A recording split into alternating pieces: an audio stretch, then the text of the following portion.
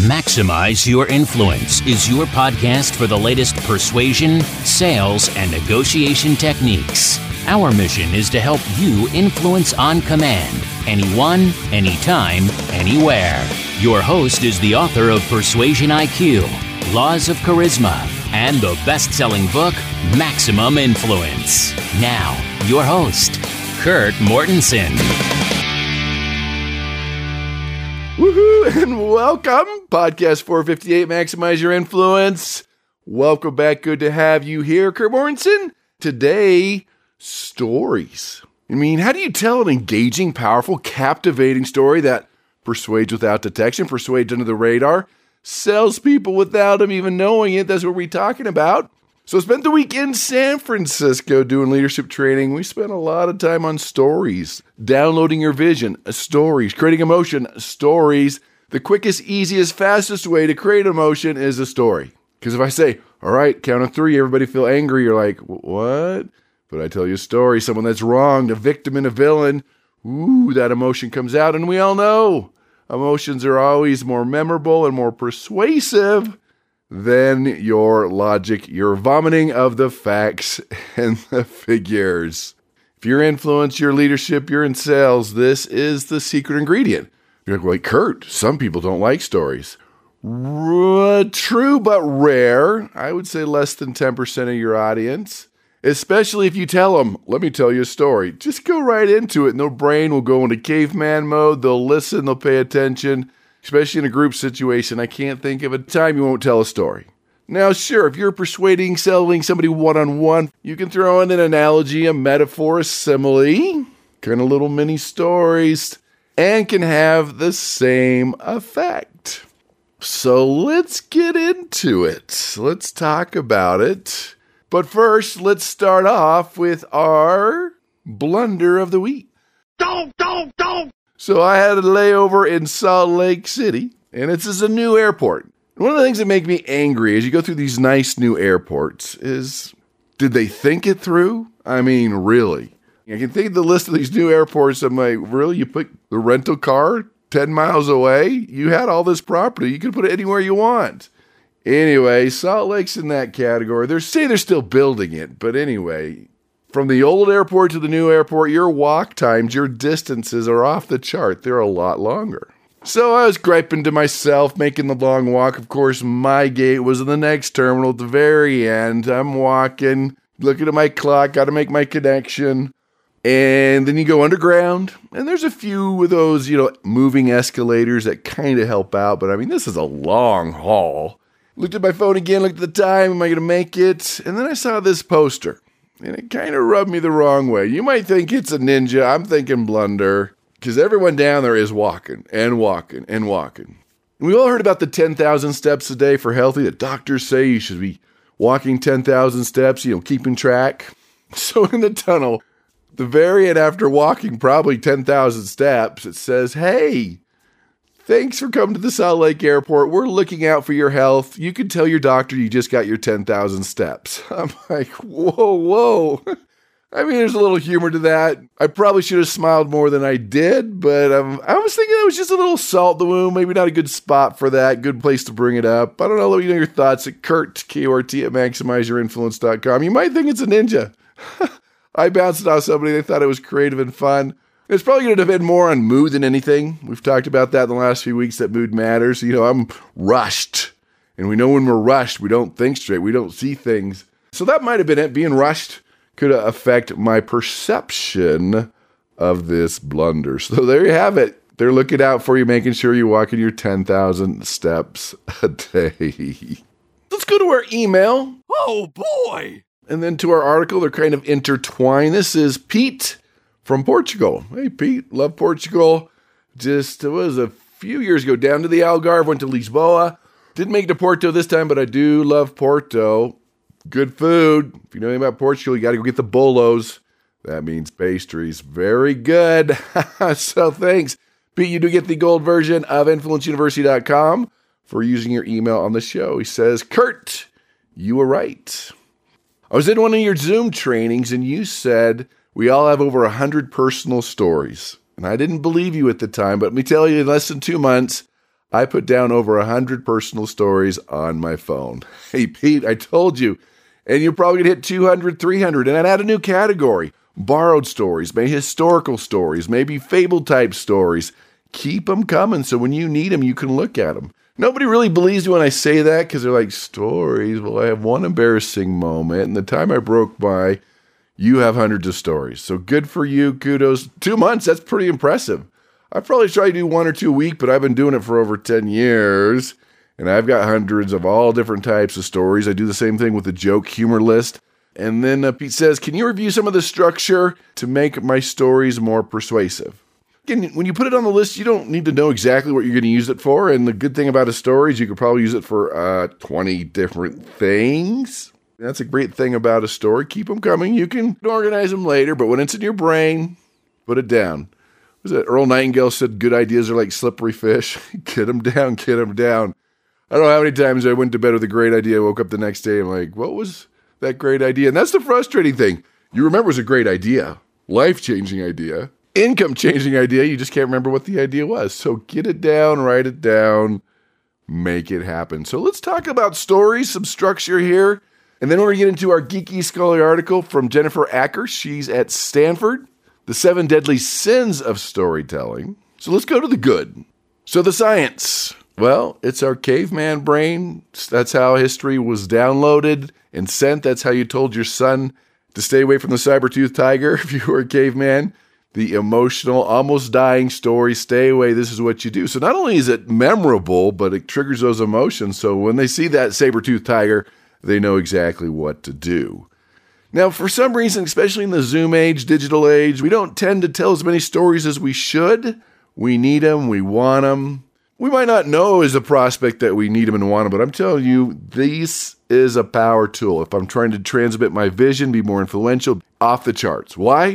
How many reasons do you want me to give you? It's just another way for something to make sense, to simplify it. Like I mentioned earlier, it triggers emotions. The quickest, fastest, easiest, bestest way to trigger an emotion. And with that, if you are using data, what makes data come alive is taking that data point and finding a success story or a story around it. It releases oxytocin in people's brains where you connect, they like you more, they trust you more. It demonstrates who you are, they get to know you, there's a connection there. If I'm trying to build credibility, just do it in a story. Hey, this failure, I hit a brick wall, but I turned it around and now there's success. You can demonstrate who you are with the story. It's easy to listen to. I mean, data and logic, you're like, but just a story, it just happens. We see stories in movies, any type of entertainment, education, historical, spiritual texts, and it grabs people's attention. They can be bored out of your mind. You watch. Boom. They're more engaged. They're listening. And here's the coolest thing. I've said it before. Stories persuade without detection. They put people to subconscious trance. They listen more. They're easier to persuade. So whatever you want them to do, believe, or feel, do it in the story. That's what's going to happen. They want the ending. They want the solution. They're paying more attention. I can tell you, yes, you should buy life insurance. Something bad could happen. You have all those kids. Yeah, okay. No. Story. Bob was driving home, dark evening, storm hit, tragic accident, 7 kids. That's always going to be more persuasive for most your prospects. So I mentioned Dr. Acker from Stanford. She's in the Graduate School of Business. We're going to get to her article here in a second, but there's one study I did read before where she had students in this business school prepare a 1-minute presentation to the class. And only 1 out of the 10 presentations told a story. Now, obviously, on a university level, they really screw with your brains and you do all the logics, data, statistics, and we forget the emotional side. And so when I do teach public speaking on a university level, I have to reprogram the brains, emotion, stories, analogies. 10% of the presentations told a story. So that means the other 90% were using facts, figures, and statistics. Here's the crazy thing. 63% of the students remembered a story and only 5% remembered a fact. Huge. Repeat that. 63% remembered the story. Only 5% remembered a fact. Just saying, just putting it out there. Power tool. It's crazy. So let's talk about the brain. And we've learned more about the brain the last 10 years and the last 100 years combined. Is when you're going over facts and figures and statistics and data, it only activates 2 parts of your brain, 2 regions they call them. The Broca area, that's for language processing and comprehension. And the Wernicke area, if you need to know, that's also for language comprehension. Again, it takes more mental energy just to facts, figures, figure it out, but it's only lighting up 2 parts of your brain. Now, here is the key. When you tell a story, it activates 7 regions of your brain. It lights up your whole brain. Now, the data ones are still lit up like we talked about, but also the motor cortex for movement, auditory for sounds, olfactory for sense, sensory for touch, visual for shapes and colors. It just lights it up. That's why it's so memorable. That's why we're living it. We're going through it. Stories persuade without detection. Whatever you want them to believe, feel, or do, tell it in a story. And let me tell you something else. And I learned this from Paul Smith, how to engage and persuade with stories. These are available in the archives. In fact, go to maximizeyourinfluence.com for all the discounts, your free persuasion IQ assessment, the archives.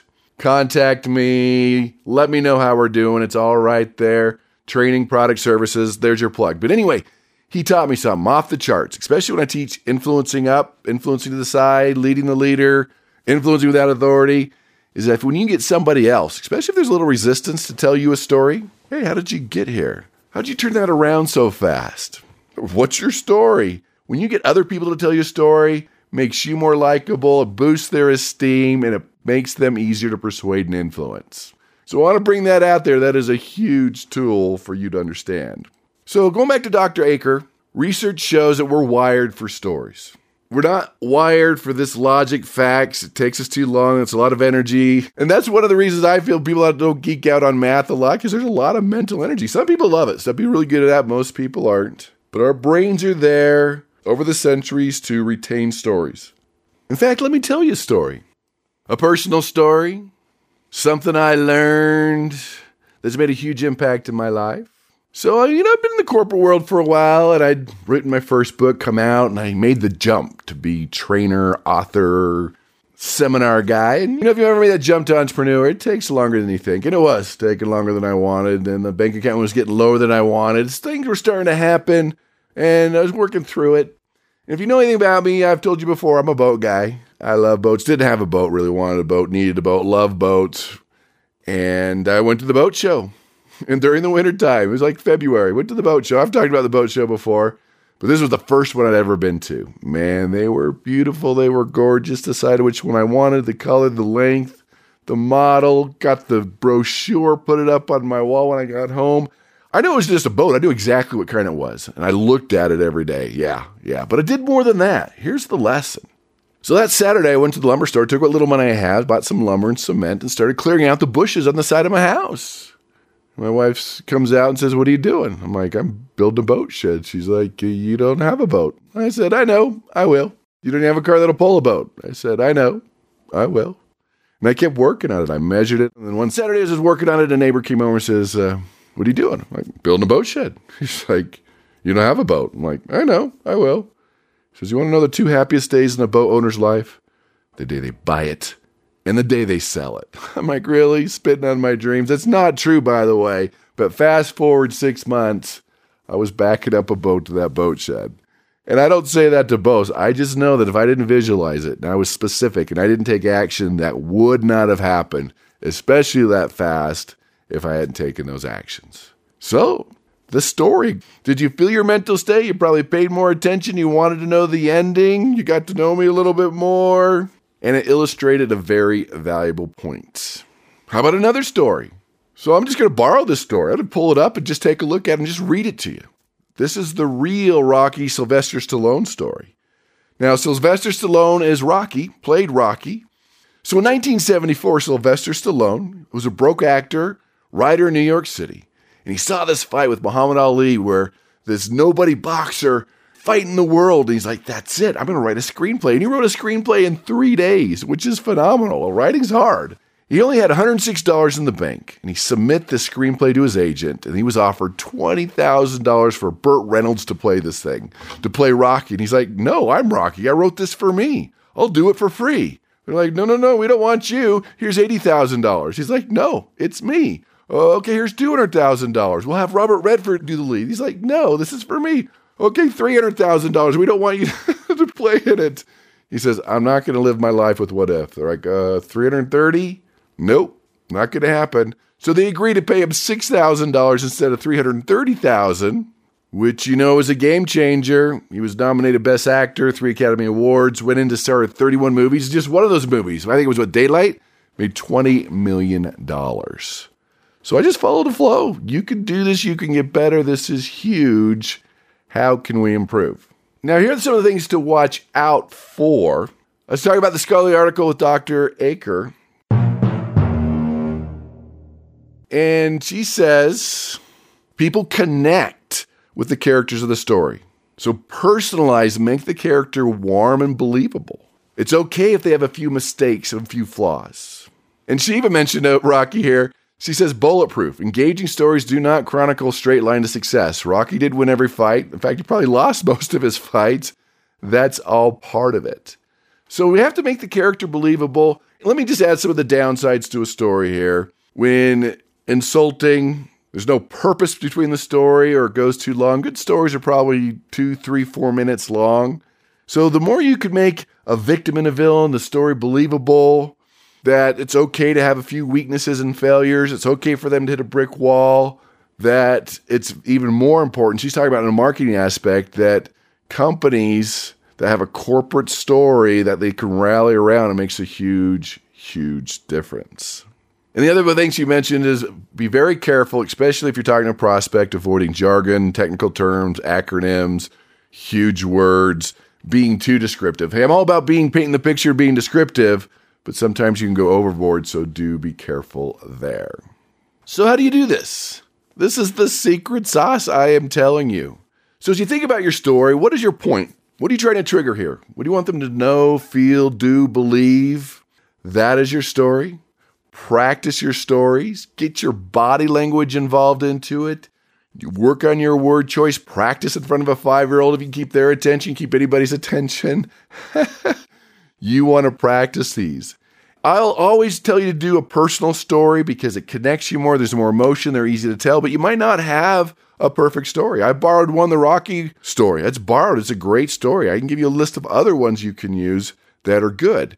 So, but you can use something from history, some spiritual text, depending on what you're trying to persuade on, a success story from a prospect, or even your before and after picture can be that story. But basically, in that story, you're teaching them someone who's learned a similar lesson, what you want them to do, believe, or feel. Again, keep it short. Try to use emotion, humor, unpredictable. Use your body. Paint the picture. Use that vocal variety in your voice. Keep it short. If it's a super long story, break it up with instruction in between. If you don't think a story is appropriate, at least a metaphor, analogy, a simile. I know in doing research for laws of charisma that charismatic people use a lot more of those than the average person. Don't embellish. Don't make it up. If it's not your story, let people know. Give credit where credit's due. And so we're running out of daylight, but Pete, you want to know the structure. So first thing you ask yourself is what objection do you want the audience to solve, in their mind? To believe, do, or know. We talked about that. So here's the order, 5 steps. The setup. You're setting things up, the backstory. You want to make the character maybe likable, vulnerable, just connecting the dots so they get kind of who's there, who's in the story, time frame, location, those type of things. This is the setup. This is the backstory. Then you go into the goal of the character. They want to be more successful, make more money, be healthier, win the girl, win the boy. And you want to make the goal of the character the same as the audience. What's the audience want? More obedient children? Sleep better at night because they have life insurance? Whatever it is, what is the goal of the character? Then, of course, and you see this in every movie, number 3. 3 is the conflict. Now, that can be internal or external. Like inside, they feel embarrassed. They don't feel like they can win the girl. They've tried it before and failed. Or external, maybe there's a villain. They hit a brick wall. There's a victim and a villain. There's conflict, and that rallies people quite a bit. Then what do we want? Victory. And the surprise victory is always the best. I mean, the Sylvester Stallone story, that's surprising. He would turn away $330,000 to play the part, but he only had $107 in the bank. So number 4 is the victory, the solution. Of course, that solution is the solution you want in the mind, in the brain of your prospect. And number 5, the aha, or we call it your lesson learned. This is a lesson learned. This is the takeaway. This is why you're telling the story. This is what we learned. So master this. Practice. Get better. Get your story list going.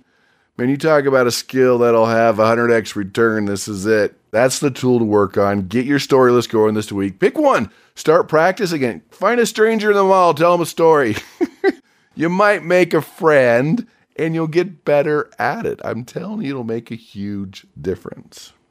In fact, if you really want to master the stories, the perfect persuasive presentation, how many times should you use statistics, testimonials, analogies, similes, stories in your presentations, I have the perfect persuasive presentation, and I'm going to give it to you for free. All right? I'm going to give it to you for free. Go to presentationiq.com. There's 10 questions, pretty simple. Helps with my research. We're going to identify your strengths and maybe some things you can work on.